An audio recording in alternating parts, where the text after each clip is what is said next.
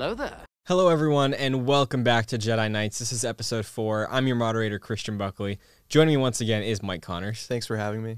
I'm happy to be here talking about a movie that may be good. Maybe bad. We don't know yet. We'll talk about it. We will. Last week, we talked Revenge of the Sith, That's right, yes. and that is a favorite of one Mr. Pat Maroney, who is back once again. Yeah, I like that movie. Yeah. Like, because of just one scene, Which pretty much. That fight scene was sick. Are you Which talking one? Anakin? Obi-Wan? Anakin Obi-Wan, yeah. Nice. And then a good also fight like the whole sequence with Obi-Wan and Commander Cody, and Obi-Wan and Grievous was sick too. So Yeah, that's why I like that movie. Yeah, we talked about the Obi-Wan adventures of the prequels and definite highlights. So. Yeah, for sure. Pat, if you could summarize your thoughts of Revenge of the Sith in one sentence, go. On the spot. Ugh, damn. Cool fighting, weird story. Don't know why Anakin's eyes were yellow. That was a bad sentence. That was just bullet points, but It was got a your sentence. thoughts, though. Yeah. It was conveyed well. So, yeah. another prequel today, but we'll get to that. Right. For Fire the Cannon this week, which is a little game we play at the top of the show to get into the swing of things, it's a little game where I pitch to the crew a short summary, roughly tweet-sized, about a piece of Star Wars canon that either used to be canon, is no longer canon, and we decide if it should get brought back in, retooled, fixed up. This week, we are talking about something that's already kind of canon, Okay. but was a massive oversight in our discussion of Revenge of the Sith. Okay, yeah, what is it? Have you all ever heard the tale of Darth Plagueis the Wise? Oh, the tragedy of Darth Plagueis the Wise. You're right. That's my bad. All right. Darth Plagueis is the master of Sheev Palpatine. As told by Palpatine in his story from Revenge of the Sith, Plagueis was all-powerful and was one day unseated by his apprentice. Plagueis, by James Luceno, detailed the history of the Sith Lord and his mentorship with Palpatine, leading up to the events of Episode 3.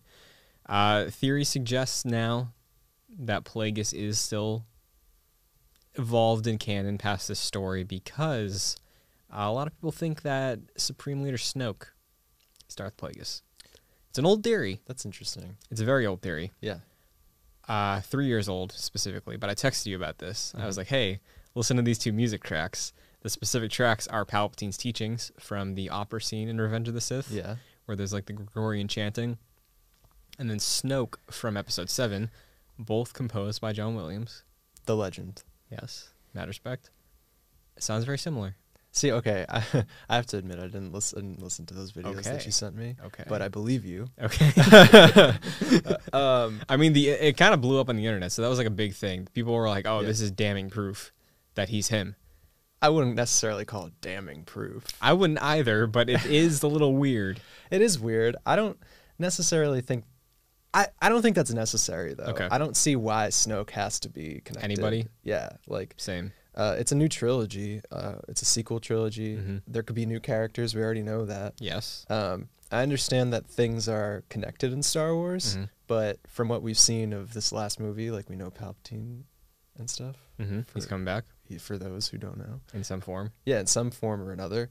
I don't necessarily see the reasoning behind making Darth Plagueis and Snoke connected like that. Yeah, I kind of agree with you. I have some opinions on Snoke that we'll get to when we reach the sequel trilogy. Sure. Yeah. But as far as fleshing out his story, I know specifically the Darth Plagueis novel by James Luceno that I mentioned. I think it got delayed by like 4 years. I think it was originally supposed to come out in 2008 and came out in 2012. You're talking about the Darth Plagueis novel? Yes, this Okay. was before the purchase though, Right. so technically this is not canon. People have tried to like draw connections to the book in canon material to make things canon, but like it's Legends, baby. yeah.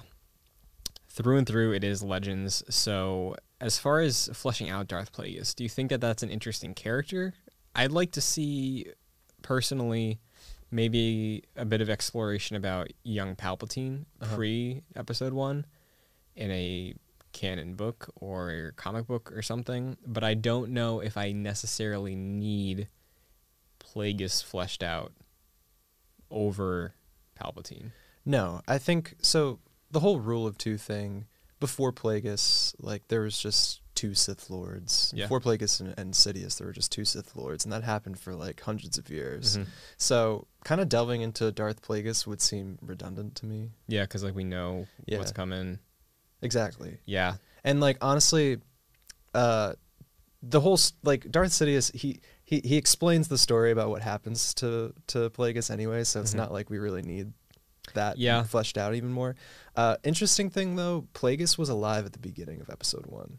Really. So the death of Plagueis happens sometime in episode 1.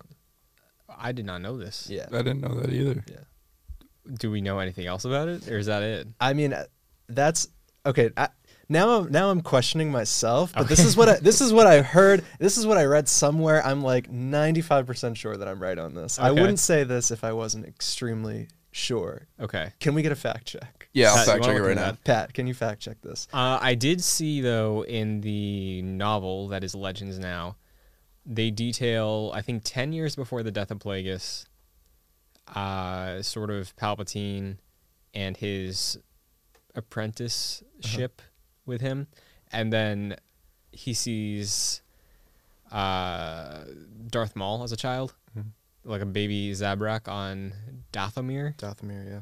and sort of is like, hey, this kid's got some potential. And then he sends Darth Maul to Mustafar to be raised in the ways of the dark side. Interesting. Okay. So, So I did just get a fact check, Okay. and it kind of shatters the rule of two the aforementioned rule of two. It said Plagueis was alive, and his I don't know the word apprentice Mhm. was Darth Sidious, who also had an apprentice who's Darth Maul. right.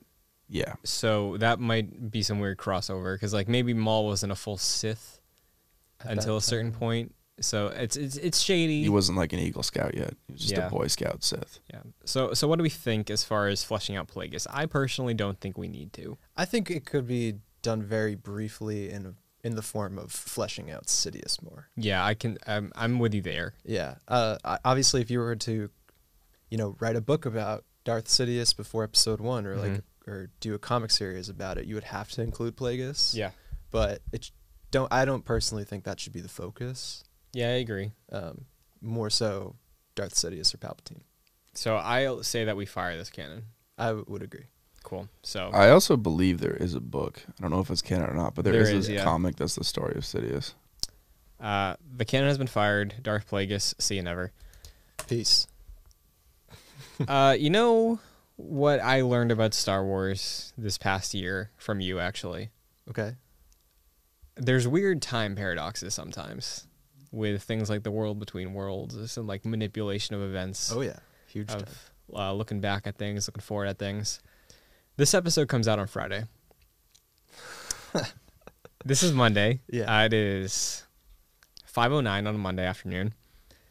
Later tonight, the trailer for The Rise of Skywalker, the final trailer, will have been released. Yeah. We haven't seen it yet. We haven't. We will be attempting to react to it. So if we do get that done, look out somewhere on the channel for viewers, listeners. Go to youtube.com/joyclicks and you'll probably see us freaking out about this new trailer. Oh, yeah. As well as tickets. Tickets are going to go on sale tonight. Right, yeah. I thought it was just worth mentioning, there's really no discussion to be had there as far as knowing what's coming. I think there was a leaked trailer description, but we're so close that I don't want to read it. Yeah, no, I saw that too. Mhm. Some YouTube channels have been posting videos about it. Yeah. and I'm not interested right now. I do want to say though, make a prediction, like Okay. a crazy prediction, and let's just see if we're right about something that might appear in Okay. this. Well, to be fair, Okay. I saw the announcement tweet where it was like Rey, Poe, Finn, and Chewie and the Falcon. Okay, I saw that too. Yeah. I also saw about an hour ago another teaser. I won't detail what was in it, Okay. but it featured a ship and a couple other ships and some weird looking natural landscape Right. that we have not seen yet. Okay. Interesting. So I won't make any predictions around those things. All right, but make a wild prediction and Okay. see what happens. I have one in my head. Can I throw out some breaking news real quick? Okay. I don't know if you were aware of this, What's up? but the gambling odds for Star Wars Episode 9, one of the lines was released today. And you can bet on whether Star Wars 9 or Star Wars 8 is going to have a higher opening weekend or a greater opening weekend. That's interesting. What's the over/under? It's not an over-under. It's Just so the betting line. yeah, minus 303 for Star Wars 9 to have an opening or higher opening weekend, and plus 200 for Star Wars 8. Huh. Okay. That's interesting. And I think I'm going to get in on that. Actually, Start betting. Pat, do you have a prediction for the trailer? do I have a prediction for the trailer? I think we're going to find out what Rey's jumping over. Okay. The end of the last trailer, she jumped over something. Do you remember that? I remember the first trailer. She jumped over the TIE fighter. Oh, yeah. Sorry. Bleh. We found out what's Who's in it? I think we're going to get details on that. Okay. Sorry. I've been... It's all good. I know it was Kylo Ren's TIE fighter. His TIE Interceptor, I think, is what it's called. Something like that, yeah. TIE Silencer, that's what it is. Right. It's a cool name. The Interceptor was in The Last Jedi. Yes. Yeah. Merchandising. Yes. The Lego sets.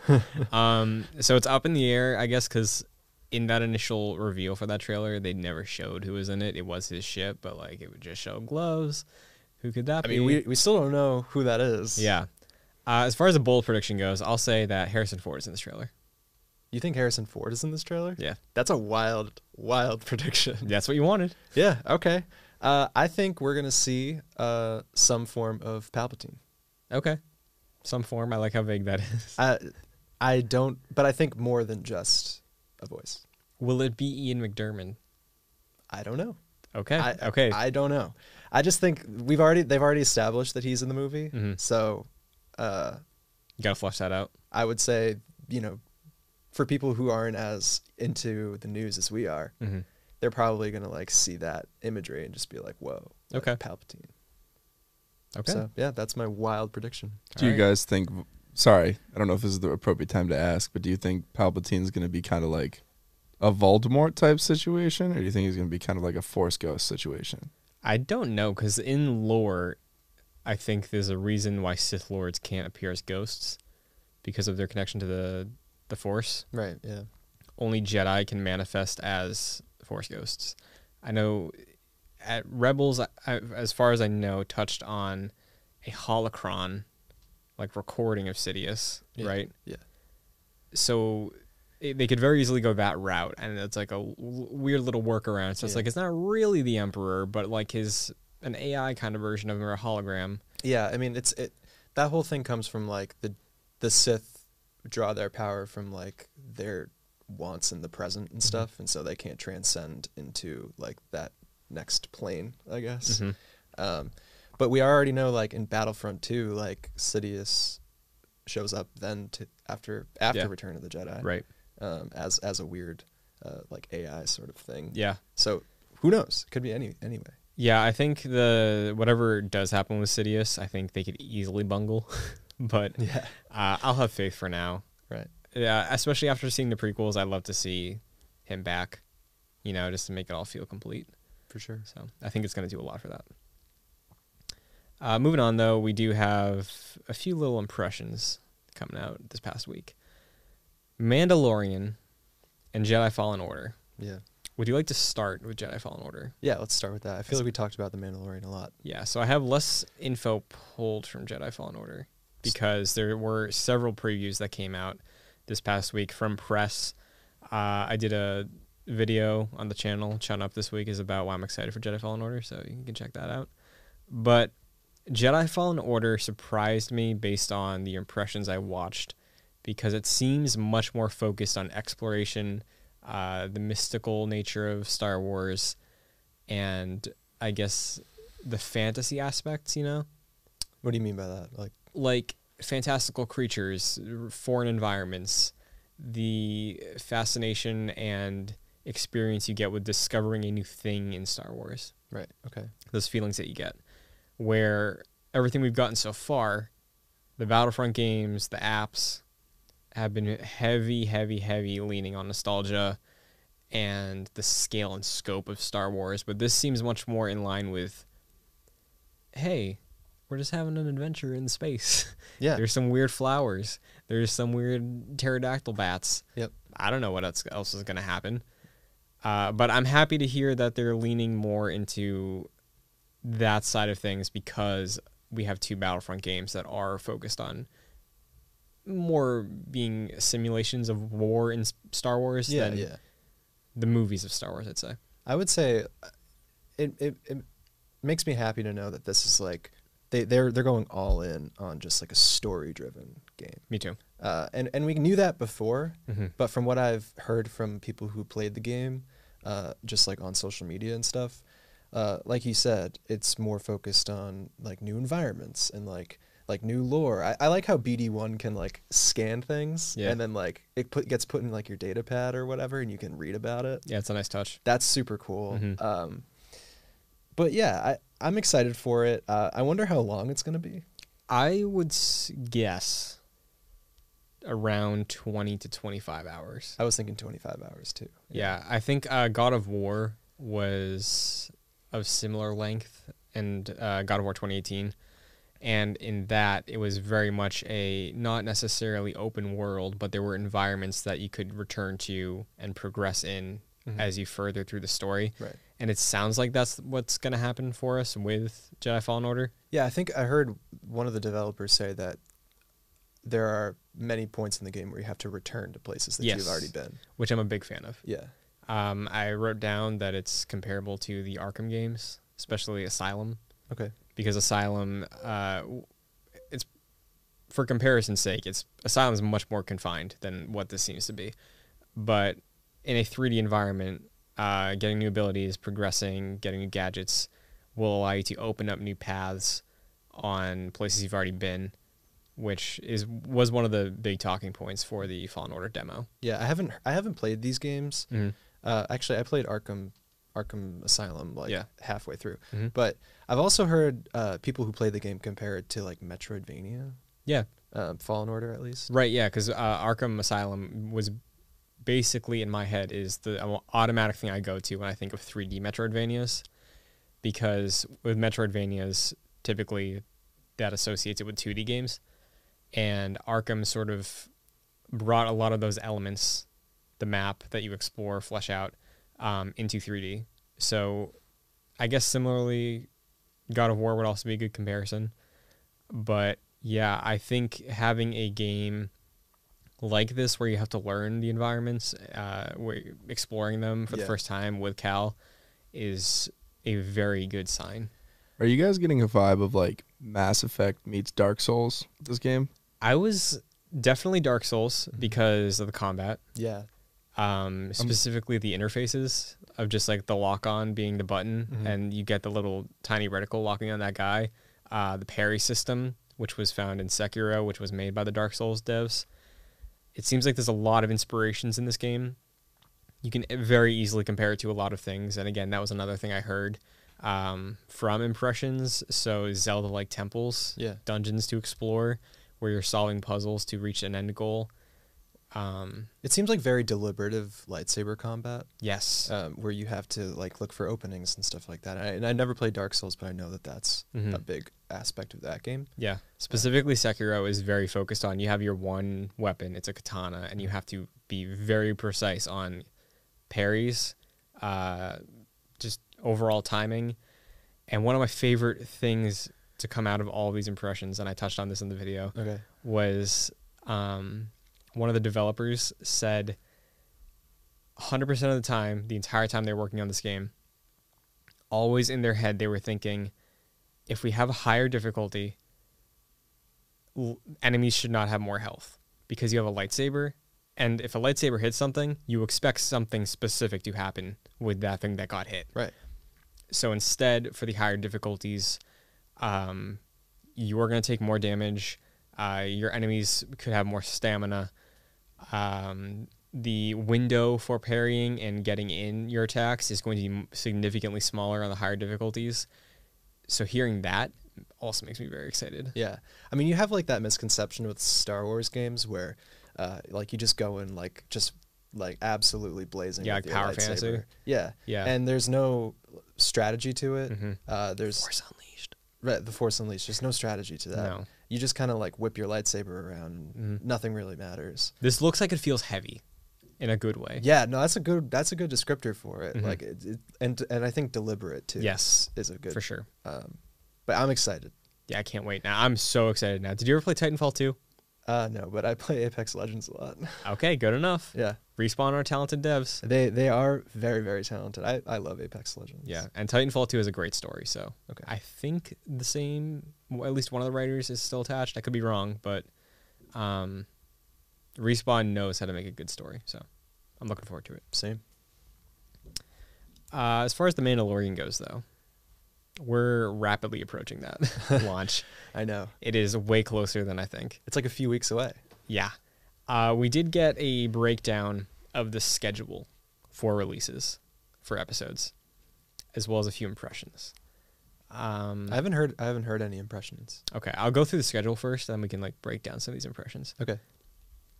So the first episode of Mandalorian launches the same day as Disney Plus. That is Tuesday, November 12th.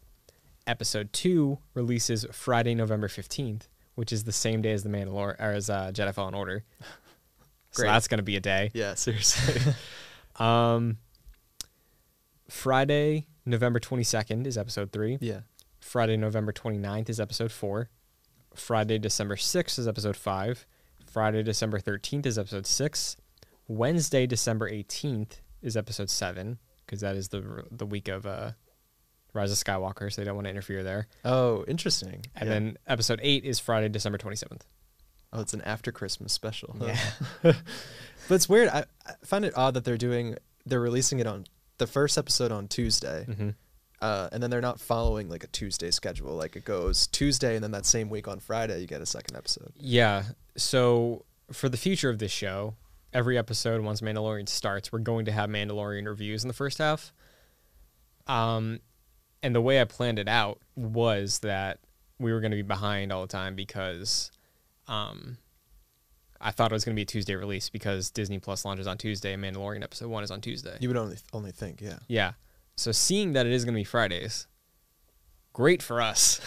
But yeah, I heard I saw a tweet earlier from the Disney Plus account that said Disney Plus Originals will be on a Friday release schedule. Okay. As we see, though, there are two exceptions here with the launch date and the week of Rise of Skywalker. It only makes sense. Yeah, because it's funny that they don't feel bad showing up the same day as Fallen Order, but they feel bad showing up the same day as Rise of Skywalker. Yeah, well, think about it. You could just you wake up on Friday, you just start that episode of Mandalorian as you're downloading Fallen Order, and then just bust through Fallen Order. Yeah. I mean, that's what I plan on doing, maybe. I don't know. That episode, though, that episode following the launch is going to be a beefy episode because we got 2 episodes of Mandalorian and Jedi Fallen Order, so look out for that. Yeah, watch out. As far as impressions go, though, we've talked about Mandalorian on the show before. I'm real excited for it. You're real excited for it. Definitely. Pat, Yes. going to you again because of our Marvel history. Yeah. Jon Favreau, director of Iron Man Yes. and Iron Man 2, And Chef. and Chef.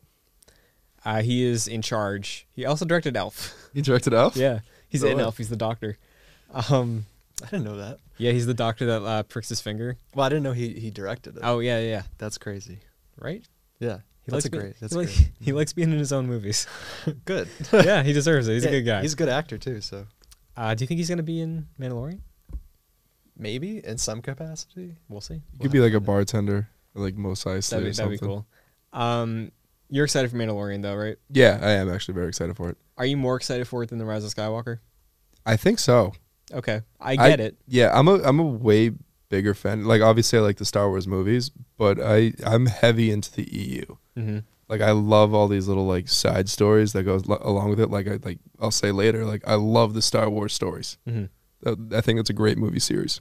Yeah, I think specifically doing more side stories for me is going to be really interesting because we're going to get to move away from traditional themes, traditional motifs of things in the saga, where so far I feel like the story films, while I have enjoyed them mostly, it's still tied to that, But with a series like this, I think there's a lot of freedom to experiment with. One of the quotes I pulled from Ben Meckler, who is a director. I'm not sure if he worked on the show, but he said, feels more Western than sci-fi, which I'm a fan of that comment. Yeah. Well, I mean, even the original Star Wars movies, you could tell were kind of influenced by Westerns in some aspects. And Kurosawa films too, with the lightsabers and like samurai style things. Oh, right. Yeah, that too. But it kind of, it all goes back to the fact that, I mean, your point of these TV shows are an opportunity for Star Wars to kind of like push the boundaries on what they can't do on screen in a movie theater. People, when they go see a Star Wars movie, they expect a certain thing. But, you know, for better or worse. For better or worse, yeah. They expect a certain way it's going to be done. And normally they stick to that. But a streaming service, people are going to be watching this on their own volition. Yes. Like people, you know, it's an opportunity for them to do something different. I'm excited. I also think hearing these impressions, and the next one I'll bring up is from Slash Film. Okay, cool. It feels like a thrilling return to the original trilogy era of Star Wars. It feels like a big-scale movie, not a TV series. Going off of your point, as far as being able to flex more, I guess, with a streaming service, streaming series, I think because of this, because of Obi-Wan, because of the reception of Solo last year, I think that our speculation of Star Wars stories shifting over to Disney Plus is a 100% thing, gonna be a thing. Oh yeah, I mean, it's only. I think it should happen. Yeah, especially if Marvel's branching out too, with a lot of their Phase 4 stuff is all streaming service things, pretty much. There's a handful of movies. Right. So, feeling comfortable, I guess, producing for this scale, for this audience, I'm glad that they don't see it as a lesser compared to the films, I guess. I mean, they definitely don't view it as a lesser. It's just a compliment. Yes. And there are things that you can do on like a big screen. People expect a certain thing, like I said. And this doesn't mean that there's no place for more Star Wars theatrically. Yeah. But it just means that the universe can be expanded on in more detailed and like intricate ways. Yeah, I think it also allows for slower character building, which I know nothing about The Mandalorian. I know as much as anyone else does because we've only seen one trailer. I think surface level, you know, you have Pedro Pascal playing the Mandalorian. He doesn't even have a name. He's just the Mandalorian so far. I think that you could very easily fall into a trap of just being this two-dimensional Boba Fett knockoff. But since it's a streaming series with 8 episodes and he has this ensemble cast, it makes me excited to see like where his character goes. Like, is he going to take that helmet off ever? Like, I don't know. I have no idea. I mean, what if he never does? I wouldn't hate it, but like, that's a choice. It's a choice for sure. But also at the same time, like Pedro Pascal is just such a great actor. Yeah. That why would you waste him? Yeah. I think he's going to have, again, chances to flex in this series that is just devoted to him. Yeah. So, do you guys also think this show is just going to be like way grittier than the Star Wars universe? Kind of. I mean, someone got killed by a door in the trailer. Right. Like, you wouldn't see that in the movie. It's worth noting that this is PG-13. They can't pass PG-13 on Disney Plus for as far as original content goes. Really? That's what they've said so far. You have a lot more freedom when you're producing like alien corpses, though. Yeah, you know what I mean? I guess you could compare. Well, that's not a good comparison. I was going to Thanos say got decapitated. Right. I was going to say with Avengers, Infinity War. Spoilers for Infinity War. When Gamora fell off the cliff, versus when. Spoilers for Avengers Endgame. When Nat fell off the cliff. But when they did show Nat, it looked like there was more blood, but Gamora had like blue blood. So like there's a difference of how much you can show if it's an alien versus if it's a person, if it's red blood or blue blood. Yeah. I don't know. Black Widow's death in Endgame, it looked so fake to me. Yeah. Like she was like laying on the ground and there was like no bodily like Like you would be smushed. Yeah. if you fell from Yeah. that Yeah. height. Like Again, it's restrictions of the Yeah. MPAA. no, totally. So That's not their Well, also fault. that's like the way to go. yeah, A backflip to death. That's how I want to go. I thought you meant like, oh yeah, because PG-13 gets you more money, but no, you had something else in mind. Yeah, we were on 2 different wavelengths there. So as far as everything else goes with The Mandalorian, I'm really excited for it. I think it's gonna be a good time. Do you have any? I guess we're probably gonna touch on it a couple more times, but Yeah. where's your hype level at right now? What are you expecting? Has the needle moved at all in terms of this 3 pyramid triforce of Star Wars content this fall? The more I think Disney does a good job like slowly releasing things, like more information about it. It's it's a very controlled way they do it, Yeah. and it has to be. I mean, it's Disney. It's Disney. And the IP is just really sensitive anyways. But they do it in a way that like just gets people so hyped, and like the more I hear about it, the more little tidbits that they let out, the needle just moves closer to hype Yeah. than ever before. It's gonna start moving past hype. What's beyond hype? I don't even know, man. That's think- where Yeah. that's where I'm at. We're getting All right. deep today. I mean, I feel like I can't top that. Yeah. I feel like that's the extent I can go. We did mention transitioning the idea of Star Wars stories to a streaming service, though. So that's funny because our main topic for today is Solo, a Star Wars story. There is some things worth discussing about the future of Star Wars stories alongside this movie that we will get into. We're going to take a short break, though. When we come back, Solo, ranked and reviewed. Did I hate it? Find out. Laugh it up, fuzzball. Welcome back. We are now going to review and talk about Solo, a Star Wars story. This is my first time watching this film. It's been out for a year. Yeah, I'm excited to see what you have to say about it. Yeah. I guess kicking off, I want to ask you this question because Rogue One also deals with this. Star Wars stories not having a crawl. Because we have started with the crawl for the prequels. Yeah. What's your stance on this? Yeah, I think the crawl should be reserved for just like the installments of the saga, I agree.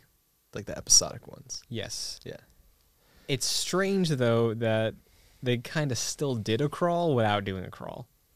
Yeah, it's like a different format. Yeah. Almost. And it felt like longer, because it was like a long time ago, and it's like, oh, okay. And then it was like more blue text, and it was like, oh, this is weird. Yeah.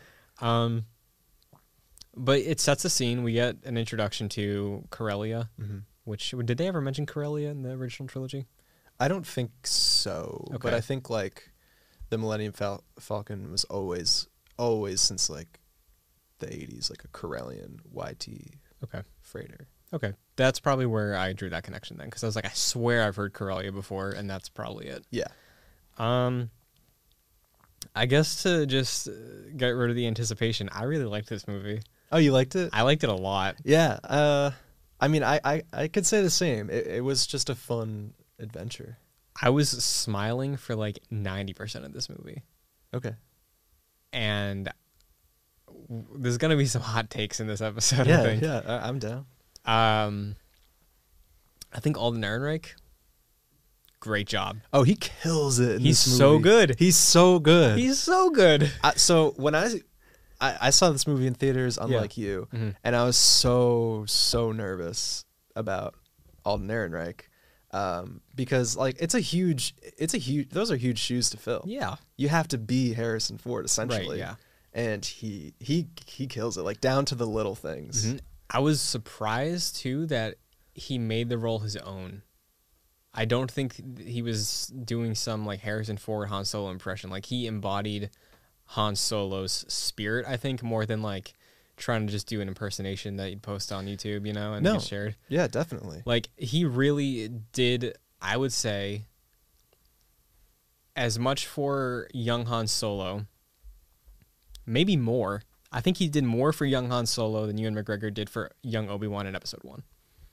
In Episode 1, yeah. Because I'm comparing their first times. Okay, yeah. I would Because say that. Alden Ehrenreich coming in to fill in for Harrison Ford versus Ewan McGregor coming to fill in for Alec Guinness. Mm-hmm. I think those are two fair things to compare.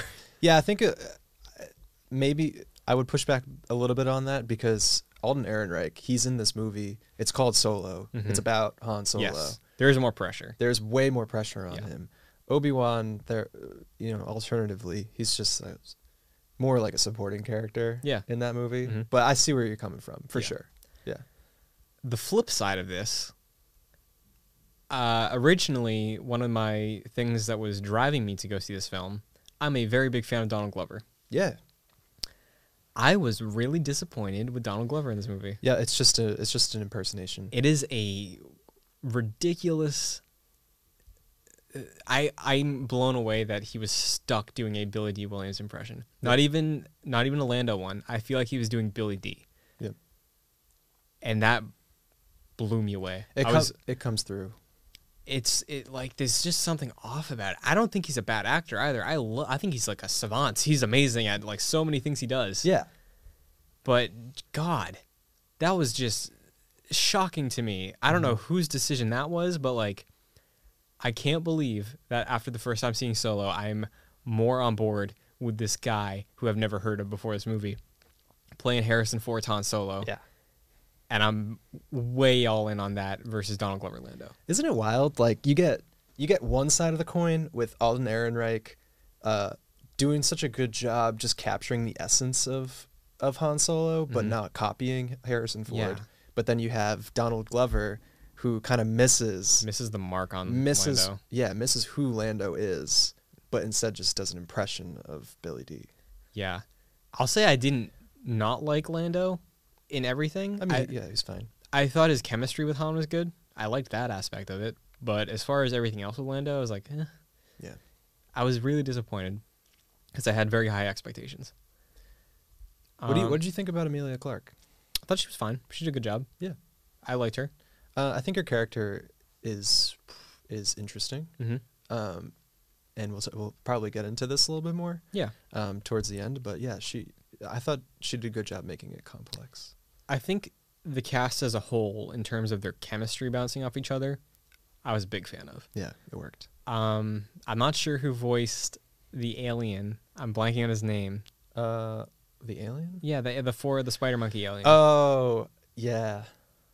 Like I liked his banter with Woody Harrelson, and I forgot Woody Harrelson was in this movie. Yeah. But I liked that crew. I liked them being sort of a gateway for Han into the world of scoundrels. Mm-hmm. And I like that in this movie, especially at the start of it, you see Han being this, not idealistic, but like I saw a lot of episode 4 Luke Skywalker and Han at the beginning of this movie, as far as being very hopeful about the state of the galaxy, as far as where he'd want to go in life. Hold on, I need to cut in. You guys aren't going to believe who. Is it Jon Favreau? It's Jon Favreau. I knew it. What's the name of the character? Rio Durant. Okay. Rio, okay. He's from Ardinia. Sure. That's a fact. Yeah, like, because one of the things I remember being worried about was that they were just going to make Han this upstanding, amazing character from the get-go. Mm-hmm. And while I do think there is a lot of optimism in Alden Ehrenreich's Han, the way the movie progresses, the arcs with his relationships go, by the end of this movie, he's like scoundrel Han. He shouldn't trust anybody. No. He has every right to treat Luke and Obi-Wan the way he did at the beginning of 4. And I was really surprised that they gave him an arc that worked like that for me. Yeah. I mean, I think it's probably, other than Luke Skywalker, like the best representation of like the hero's journey that we have in Star Wars so far. In terms of like he kind of just like gets thrown into like this adventure essentially. Okay. Without much thought behind it. I don't know. Maybe I'm missing the mark here. I see where you're coming from, because I do like how it was like sort of showed what would have happened if Luke basically went the path he wanted to at the beginning of 4, where he's like, I'm going to join the Imperial Army to get off this planet. Right. That's what Han did. Yeah. And we get to see what that did to him. Yeah. And I loved that entire sequence of him just being this grunt in the Imperial Army. That's the best. Yeah. Yeah, that's how I met Chewbacca too. That was a cool touch. Yeah. The Ah. Beast. Yeah. The second they said the Beast, I was like, okay, here's what Yeah. we're going. Yeah. The I'm interested to know what happened to Chewbacca between 3 and 4 because we see him leave off with Yoda and then just becomes a slave. Yeah. Yoda, what happened, man? He should have stayed. He was in exile. He couldn't help. Yeah, that's true. Remember that. All right, I take back what I said about Han and the hero's journey. That was just something that came into my mind. Okay. I feel like that's not a bad comparison to make, but I think the end goal is just different. Like Han's hero's journey was his objective was to get out of the situation as soon as possible, where Luke kind of had that objective of like, make the world better. Yeah. Han was just like, I'm going to do these people this favor so I can get paid and I can leave. Yeah. The train heist. Well, I loved that. So cool. Again, I've mentioned this to you before. Anytime you do some kind of heist movie, I am in. Yeah. That's what this movie essentially is. Yeah, it It's is. just a big heist movie. It is, and I was surprised on that because I remember that's how they pitched Rogue One. And with Rogue One, I was like, okay, but this is way more a heist movie than I thought Rogue One ever was. Right. And man, it made me have a new appreciation for the underworld of Star Wars, which I always thought was cool and interesting, but like no reference at all to Jedi in this movie, No reference to Jedi. Yeah. which I really liked because Yeah. it was like, hey, we're just dealing with like scoundrels, we're dealing with seedy bars. It's just the underbelly of the galaxy. Yeah, because they never really shown that. No. You know, like Mos Eisley, sure, but like it doesn't really come across. It's just smoky. Yeah. This is like what I hope the Mandalorian is going to be. I think Mandalorian's going to be in more so. Yeah, probably Like, grittier than this. Yeah. Because I think with the Mandalorian, what comes up is the idea of a straight up bounty hunter who's like lives by his own morals. Han is just trying to like make his way through the galaxy at this point. Yeah. I mean, it shows a really cool perspective of somebody who's just a regular dude. Yeah. Like at the beginning of this movie, Han Solo is just a guy who's trying to make a living essentially. Yeah. And I want to backtrack just a bit because you went to the train heist, but I thought, and I've always thought this from the first time I saw the movie, that the scene in the spaceport Yeah. is so cool. Yeah. And like you said, the grunt sequence when he's like on that planet fighting for the Empire, but especially when he was like about to sign up for the Empire and the music plays. The Imperial marches in the ad. Yeah, I loved that. I was going to bring that up. The Imperial March is in the ad, but it's just like in a major key instead of a Yeah, minor it key. sounds much more like, Yeah. oh, I'm feeling pride in my galactic duties. Yeah, and it's just cool to see like what kind of like grasp the Empire had Oh, yeah. on everyday citizens, and you felt that on Corellia. Yeah, for sure. I thought that was a cute addition, you know, the Imperial March. There are moments in this movie where I'm like, okay, but I didn't hate them, you know? Yeah. Like how he got his name. I hate that so much. I think it's really stupid, but I feel like if Han gave the name instead, if he was just like Solo, I feel like that would have been fine. That would have been better. Yeah. But like making the general do it, that was just so like Yeah, he's goofy. like, Solo. He told his wife about that at dinner. Yeah, he's like, oh, I came up with the best. Yeah. No. It's like there was this guy at work today. I Yeah. found this guy that was alone, so I changed his last name to being alone. Yeah, pretty much. That was very dumb. I did not like that whatsoever. I feel like we're gonna be jumping around with this movie a lot because it's really just a fun ride. There's not much to like excavate out of it. Can I share something about what happened in the movie theater when I saw this? Sure. Very first time I saw this this movie, it was like probably like the day it came out, and I was sitting in like the back rows of the movie theater, and you know that scene where Chewbacca and Han Solo are on the freighter and they're like talking to one another for the first time. Yeah. And he's like, "What's your name?" And Chewie says like, Chewbacca. yeah, Chewbacca and Shriwook. And he's like, "That's too long. Like, I'm gonna have to think. Like, we have to come up with a shorter name for you." And I swear to God, like, hand on the Bible, this guy in front of me in the movie theater was like, "Chewie," as if he like cracked the code, like as if he cracked the code. Oh And he was my like, God. "Chewie," like the biggest face palm ever. Like, yeah, man. Like, Oh, that's rich. Okay. yeah, it's so funny. Wow. There's a lot of moments in this movie that are like that. Mhm. I have this note down here. It didn't feel like it was a greatest hits movie, but it definitely is. Oh yeah. So I'm glad that they were able to overcome just those restraints of, you know, like every single throwaway line from the original trilogy. We're doing it. Yeah. I think they like went beyond that though. Like they made it feel Star Warsy. They made it feel like an adventure. They made it interesting. And I don't know if I'm chalking a lot of that up to being impressed with Alden Ehrenreich and his chemistry with everybody, or if I did have very low expectations, to be fair. Okay. I thought it was going to be aggressively okay. I thought it was going to be the most Marvel-ish Star Wars movie. I think both those things are false. Mhm. But there was one line, I guess, speaking about the production of the film. I don't know if this was put in there as like a slight to Phil Lord and Chris Miller, who were the original directors. R.I.P. to that. There's a line that Woody Harrelson says, "Don't improvise." And so much of the drama, I guess, behind the scenes for the production of this film was that Lord and Miller, so much of their style is focused on improv that Lucasfilm was like, we don't think this is the right direction. Mhm. And that's why Ron Howard was director. I heard, and I mean, this is all just like rumors. We don't really know like what the original cut of the movie was like. Right. But you know, there have been things that have floated around saying that the original cut with Lord and Miller's direction was just like way too lighthearted. Like, Okay, I buy it. just like so like more like comedy than anything else. Yeah. Which I don't see that working really. Yeah, I think for the direction they went, I think having Ron Howard be the director was the right choice, because I think they achieved that goal well as far as making a Han Solo film that's just about Han Solo. Yeah.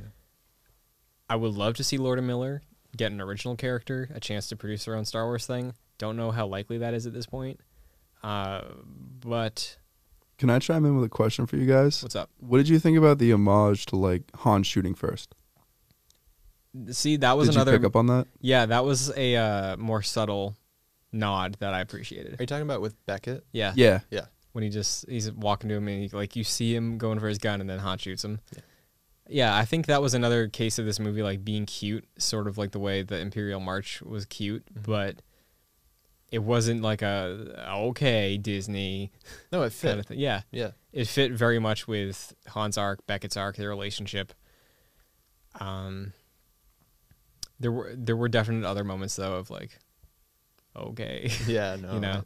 There were a lot of like really corny jokes in this movie too. I laughed a handful of times. I can't remember things I laughed at, but I did laugh a lot. Yeah, no, totally. I mean, there's Like I chuckled. yeah, there's just some weird stuff that like doesn't really make sense though. At some point, like Rio is like, he's like, you've never been to a Minoc roast on Ardinia. It's nuts, and it's like, who's supposed to get that? Yeah. Like, no one knows what that means. I mean, I Like, think that's kind of the point though, because like they want this universe to come across as something that exists. right. It's like if I told you like you're from New York State. Yeah. If I was like, hey man, you ever been to Worcester in like the middle of August?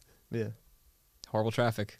It's hot. Like you wouldn't like that's true. something you can't relate to, but you know, like very weird comparison, but I feel like that was just a line that I kind of just shrugged off. I'm like, okay, that's him. Yeah. Fair enough. But because I do appreciate when they have worlds that exist and it's like, oh cool, that's how that is. Did anyone else not get how he died? Seems like he just got winged in the shoulder. Yeah, maybe like it was the trauma of it. I don't know. There are some like shots that kind of like show his wound. Yeah, it's like bad. And it looks like really bad. Yeah. He's not like a big, like physically Yeah. big, so Yeah. blaster shot might do more damage. Mm-hmm. You know what else I thought was very dumb? Like I thought this was just dumb. Okay, what? Darth Maul. All right. I just thought that was dumb. All right.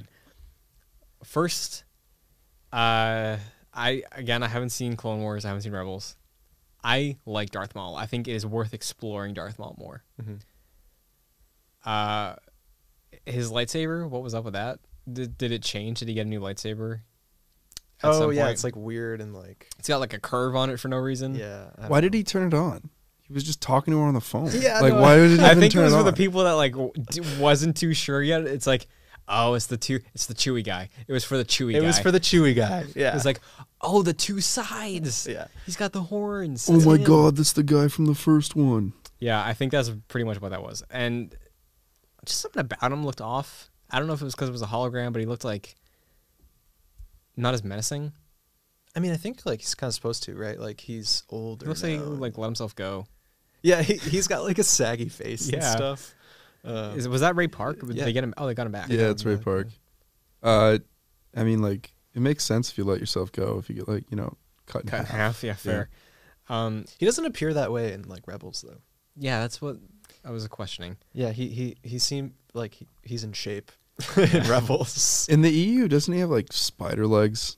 Like, he's not dead in the extended universe either, but, like, he has, like, robot spider legs. In Legends, yes. In Clone Wars, he just has like robot legs. Oh, okay. So either way, robot legs are a thing. Yeah. Yeah.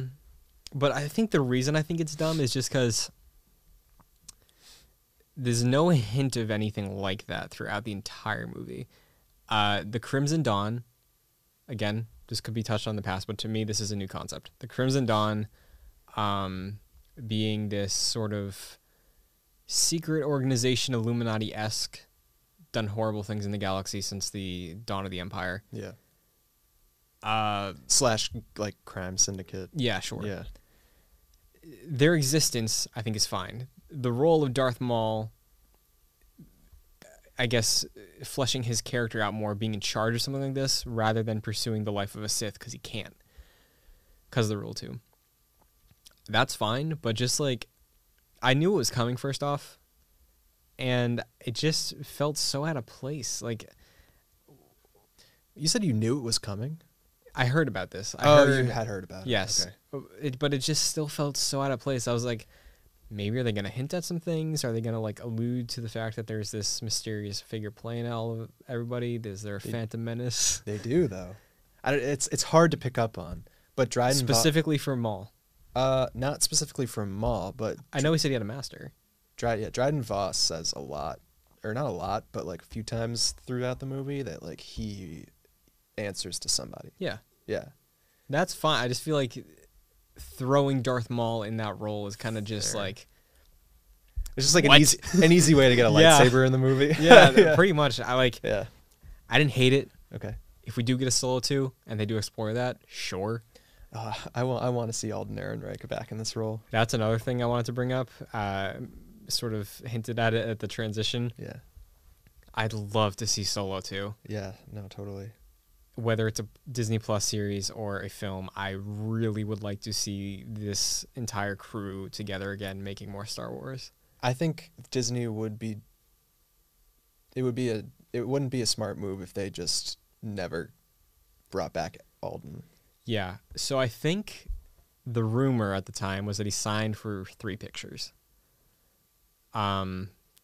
And obviously, we don't have to get into this too much, but Solo didn't perform incredibly well at the box office. No. I think that is due, honestly, I think it's due to coming out way too close to The Last Jedi, because it was 5 months after.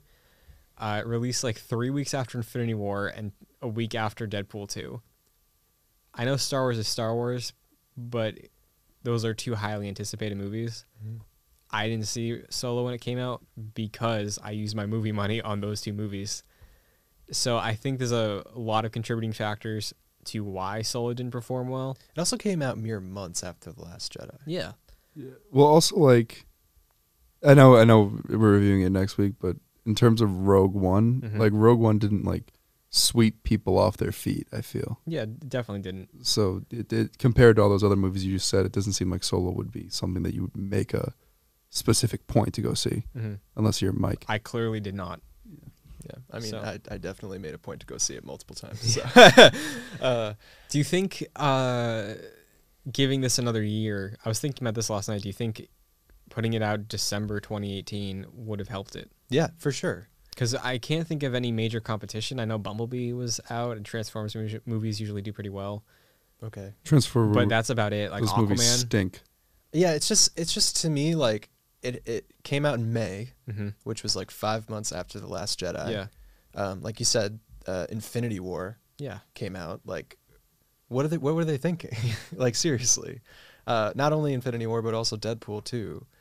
People, and as if I can remember correctly, there really wasn't that much marketing behind this movie.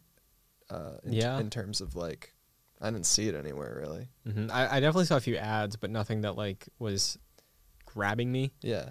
They could have tried to build the hype around it by releasing it later on in the year. Do you remember that like fan-made trailer for Kenobi, a Star Wars story? A while ago, yeah. Yeah, I thought that was the next Star Wars story. I didn't even know Solo was going to be a thing until like it was already out. Yeah, see, like, I think they had an uphill battle with the fact that it was a story. Public opinion on Star Wars at the time was mixed, to say the least. Mm. And it's a kid coming in to step in Harrison Ford's shoes. Yeah. I think those are three things, along with everything else we just said, that made it difficult for this movie to succeed well. But having seen it finally, I think it deserved to Succeed. Oh yeah, for sure. I was really, really surprised. I think it could do well in another form. Yeah, that's why I think the idea of a Disney Plus series, Yeah. I really hope they go through with that, because if Kevin Feige's Star Wars is going to be, say, a new trilogy and sort of be the new event film that the episodes have been. Yep. And who knows when that's going to take place. I know, based on everything we've seen so far, that Disney does not want to let go of this Skywalker, Vader, Empire era. Yeah. I think if the movies are doing their own thing in the future, if a cartoon's doing something, having Disney Plus series to fill more of the gaps between 3 and 4 or between 6 and 7 with the Skywalkers, with Vader, the Empire, this kind of storytelling, this era, I think Solo 2 still has a chance of life through Disney Plus. I think so too. I would be happy to see it. I would be very happy. Let's just put it that way. Yeah. I have a question for you though. What's up? So what did you think about Yeah, ask me a question, because you have experience with this movie, so I want yeah. you to lead some things right now. So what do you think about the character? This is a two-part question. What do you think about the character of L3 Mm-hmm.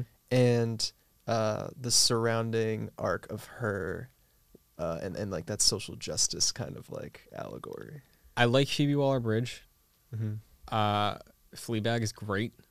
Great show. I haven't seen that. Worth watching. I thought L3 as a companion to Lando. Yeah. I thought their relationship was funny and charming. Mm-hmm. Yes, it was kind of over the top, but I feel like a lot of the times droids are over the top. Yeah.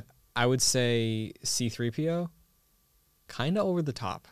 They all have, yeah. He gets very anxious. Like they heavily lean into that anxiety of C-3PO. Alan Tudyk's droid, K2. K2 is very sarcastic. L3, I guess, amplifying the relationship side of that personality for a droid and their cohort. Yeah. I thought worked Mm-hmm. because every time we see a droid, I like the droids having varied personalities. Yeah, they all have very eclectic personalities. Or heightened personalities. Yeah. I think... See, I don't know how I feel, because I thought it was fine that they were making those comparisons, I guess, and telling a story like that with her character. And I don't think it felt out of place, because in a series like Star Wars that is so much... It's so dedicated to the rebellion and like freeing silenced voices and stuff like that. Having a droid that is an activist for droid rights is interesting. Do you guys think it's kind of funny that she was an activist for droid rights and then they just turned her into a GPS system? I thought, yeah, that's kind of ironic. And then I guess my entire stance on it was like, it felt inconsequential. I guess that's where I like fall on it, because like her liberating the mine, I thought was kind of okay. Like that was just a set piece they were doing to like add some tension to them getting the whatever element it was out in time. Yeah. Coaxium. The Coaxium? Yeah. It added like the stakes there because it's like, oh, they got to sort through all these people. There's chaos everywhere. But her dying immediately after that, I was like, okay. It seemed, to me, like, I have no problem with it. Like, some people... Yeah, I know some people like hate this. It's like, what do you like? Well, I mean, some people just like, for lack of a better word, they suck. Yeah. But and people in this climate have, you know, certain opinions about like social justice overall.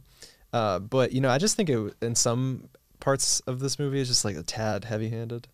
Sure. But I don't have a problem with it overall because I think, like you said, it's just an interesting like prism to look at, like rebellion. Yeah.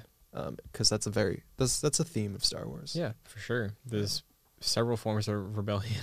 Yeah. Throughout all the trilogies, all the films. And like, you know, droids we know are like sentient. Yeah. That's been established. So why can't there be an activist for droids' rights? Yeah. In the form of a droid.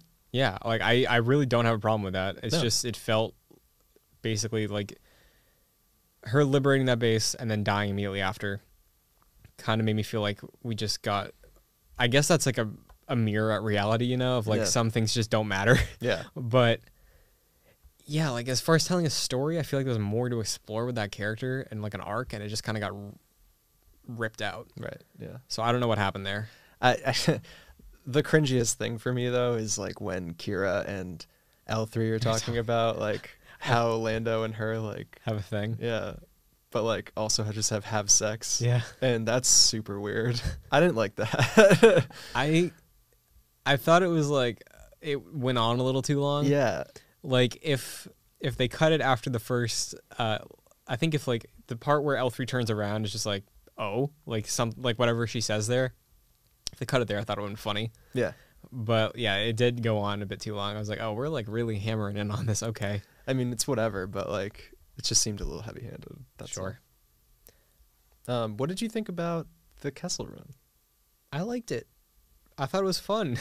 Like a lot of this movie, I thought it was fun. Yeah. The Kessel Run, I guess, fleshing out the reason for that line. I did it in 12 parsecs. Mm-hmm. That's fun. Not if you round down. Yeah, exactly. And just, I guess, another reason, I guess, why I liked this movie with the Kessel Run specifically is that, yeah, it was a throwaway line, but they turned it into something past that.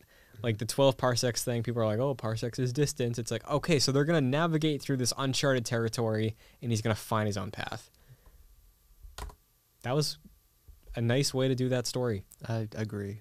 And it did a lot for Han as far as making him the pilot, you know, making him this great pilot, making him literally forge his own path. Yeah. I liked it. It's funny, too, because in the original Star Wars movie, he says, it's the ship that did the Kessel Run in less than 12 parsecs. And he gets on Savareen in this movie, and he's like, I did it in 12 parsecs. And then Chewie says something, he's like, not if you round down. Yeah. So it's like, oh, he actually did it in way more than 12 parsecs, probably. What was the line in Force Awakens where Rey is like, you did it in 18 parsecs or something like that? And he's like, 12! Yeah. It was cool. Yeah. It adds like a history to this world that I feel like a lot of other film franchises don't have. Yeah. So I don't have a problem with it. And I guess where I stand overall on Solo is that I find it funny that when it came to the prequels trilogy and recasting Obi-Wan, casting Anakin / Darth Vader, exploring this past era, we didn't have no problem with that leading up to it. People were so excited for it, you know? And then along comes Disney, big bad Disney, and suddenly no one else can play Han Solo. Yeah. Only Harrison Ford. Yeah. Yeah. I was pleasantly surprised with this movie. This shatters that, I think. Because Definitely. Alden Ehrenreich just objectively just does an amazing job. Yeah. Like, and it's really hard to dispute that. I would love to watch more of him play as Han Solo right now. Yeah, totally. And I'm bummed that it doesn't exist. I also love the sabacc scenes. Yeah. I just think that's really cool. Yeah. And I like how Lando cheats at Sabacc. So it kind of adds a little bit of layer to that first conversation that they have in Empire Strikes Back, but we won't get there. And final thoughts from me, I guess. I really enjoyed his performance in a handful of situations that left some emotional resonance, like him going to hyperspace, which was probably the first time he went into hyperspace. They didn't like hammer on that too much, but like that's probably the first time that he went to hyperspace in the Falcon, and he was beside Chewie. I was like, this is a nice moment. Yeah. And he gets this. Harrison Ford didn't, and he's earning all of these things that he's doing. Yeah. I like it. I have to say too, and I know this is like, I'm just talking about things that I like about this movie, but the interior of the Millennium Falcon, so cool. Like it just looks so clean, and like you could tell that like Han Solo just like completely destroyed this thing. Yeah. Do you have any like major standout negatives outside of the minor gripes we talked about? Major standout negatives? Yeah. Do you? Let me think about it really quick. I think, like I said, I think there's some dumb things in here, but I don't think it takes away too much. I think the movie presents itself in a way that, like I said, it's definitely a greatest hits movie, but it doesn't feel that way. And because of that, it gives you the expectation of just going along for the ride, having a fun time. So when something happens, like the breakout on the mine, just kind of like, all right, sure, this is happening. You know, like this definitely didn't need to happen for L3, especially since she dies immediately right after. It served nothing for her character. Yeah. But it didn't take away from my enjoyment of everything else. Yeah. I think for me, it just comes to mind right now, the character of Beckett. I'm not sure. I just like wasn't sold on him. Okay. I guess you're supposed to like feel bad for him that whoever that girl is like dies in the beginning, and like I just didn't. There wasn't enough time with her on screen for me to actually care about that death, and so you the entire time you're supposed to kind of like relate and like feel bad for Beckett. I feel because of that, and I just never felt that. I didn't see his betrayal coming. At first, first time I watched it, I didn't either. I totally thought it was gonna be Kira. Yeah. Did you guys think that scene was very uncomfortable when like Beckett and what's his girlfriend's name? I'm not sure. I have no idea. They started kissing and Han was just looking at him like smiling. It's like that's really uncomfortable to be a part of that moment. Yeah, they probably didn't need to have Han's reaction to that. No. Like sure, like he could have been just like thinking off about Kira or something, but not like you know, I want that. It's like we get what this is. We're sharing our ideals here and what we want in life, but like okay. So yeah, do you want to rank this thing or can I just say something else? Yeah, I love Dryden Voss. Is that Paul Bettany's character? We did not talk about Paul Bettany at all. Yeah, I think so cool. He adds a lot to it in terms of fleshing out that underbelly of the galaxy. Yeah, that I like. Yes, his little like brass knuckle laser knives, like sure, those are cool. Yeah, I'm into it. He was like a Star Wars Bond villain. That's kind of the vibe I got from him. Yeah, that's a good point. But he was just a bad dude though. Yeah. Like just killing people left and right, like no remorse, like absolute sociopath. Yeah, comes across for sure. And I think with the little problems I did have with this movie, I think there's a lot of potential for a sequel to flesh out a lot of the things, the loose ends, the Crimson Dawn, the huts on Tatooine. Yeah, big shot gangster putting together a crew. Yeah, there's like so many cool things you could do with what they set up here. Yeah, and I think you're able to have more fun in a sequel and do more original things. Not that this movie didn't have any, or that the non-original things were bad, because I really had a good time. Yeah, it sets up a lot of stuff. What happens when he goes to Tatooine? What happens to Kira? How long is he there for? Does he just settle in Tatooine for a long time? Who knows? Yeah. Hopefully we find out one day. Yeah, one day. So it's time to rank this. Sure, let's do it. Pat, I would like you to go first because you missed Revenge of the Sith week. Okay. So what's your ranking? I'm going to rank it in reverse chronological order. So Solo, number 1. Okay. Number 3 at number 2 is Revenge of the Sith. Sorry. Clone Wars, I don't know why I'm forgetting I'm sorry, I'm scrambled. Star Wars 3 is number 2. Star Wars 2 is number 3. And Star Wars 1, The Phantom Menace, is number 4. Okay. And that was from favorite to least favorite. That was from favorite to least favorite. Okay, Yeah. Mike, what about you? All right, That was sloppy. I'm sorry. I'm gonna do from least favorite to favorite. Okay. Attack the Clones, Phantom Menace, Solo, Revenge of the Sith. Okay. Before we got into this conversation, I told you that last night all I did was rank it, and I was just going to see how I felt. Yeah. I still don't know if this is the final ranking for me, so I'm going to just say it and see what happens. Okay. Number 4 is episode 1. Number 3 is episode 2. Number 2 is episode 3. Number 1 is Solo. Okay. Yeah. I think Solo has way more fun. Not that that's the only thing that's worth evaluating in the movie, but like Revenge of the Sith, for as much as I love that movie, there's a lot about it that bogs it down. And I think Solo has less of those things. There's more dumb moments in Solo. Yeah. And more fan servicey nostalgia plays.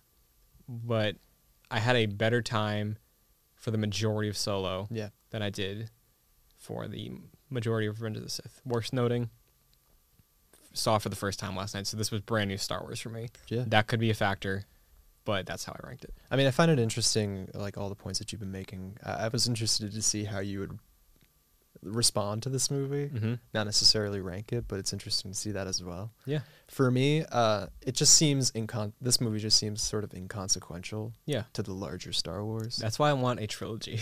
Yeah. So I mean, was it like a bad movie? Like no, by no means was it a bad movie. It was hella fun. Yeah. But I just think, for me, Revenge of the Sith has more weight. Yeah, more consequence. Yeah. Like, this movie did not need to happen at all. No. Alden Ehrenreich could have been some other character in Star Wars. But he's best as Han Solo, and we know that now. Yeah. So, that is a ranking of Solo, a Star Wars story. And a review. It is. Fresh eyes on this thing. Next episode is going to be Star Wars Rogue One. Yep. The second and only other Star Wars story. Yep. But as we wrap up, Pat. Yeah. If the people would like to find you online, where can they find you? They can find me on Twitter at @ThePMoron. Fantastic. Thank you for making the show. You're welcome. Sound as good as it does. I do my best. Mike, is there anything you'd like to shout out or plug your Twitter, something like that? You can follow me on Twitter at Mike P. Connors. Very nice. If you want to follow me on Twitter, you can follow me on Twitter and Instagram at Chris N. Buckley. If you're watching us, you're on youtube.com/joyclicks, where at this point in time, there's probably an episode 9 trailer reaction from all of us. Yeah, go watch that. A Chun Up episode with me just freaking out about how much I love Titanfall and why that's going to make Jedi Fallen Order good. Then watch that. You can find this show in audio form, though, on podcast services like Spotify, Apple Podcasts. If you want to rate us on that, that'd be a nice little touch. Nice thing for us if you appreciate it. Eternally grateful for that. If you really like the show, you can go to patreon.com/joyclicks, where for multiple different tiers, you can help fund the show for different rewards. $50 for the entire month. You get your name read in our little gap. Yeah, and I'll do an episode in my underwear. That's what he's promising. That's what I'm promising. We'll see how that goes. $50? Yeah. I'll shave a mullet. I got long hair right now. You give us $50, I'll do a mullet, and I'll sit on camera the whole time and say nothing. I'll just sit back there with a mullet. All right. Well, check out patreon.com/joyclicks if you'd like to know more about the shows and what you can get in return for helping us. So for sure, that's going to be an episode, and more than ever, we're fine. Everything's fine. How are you? May the Force be with you. Love you guys. General Kenobi.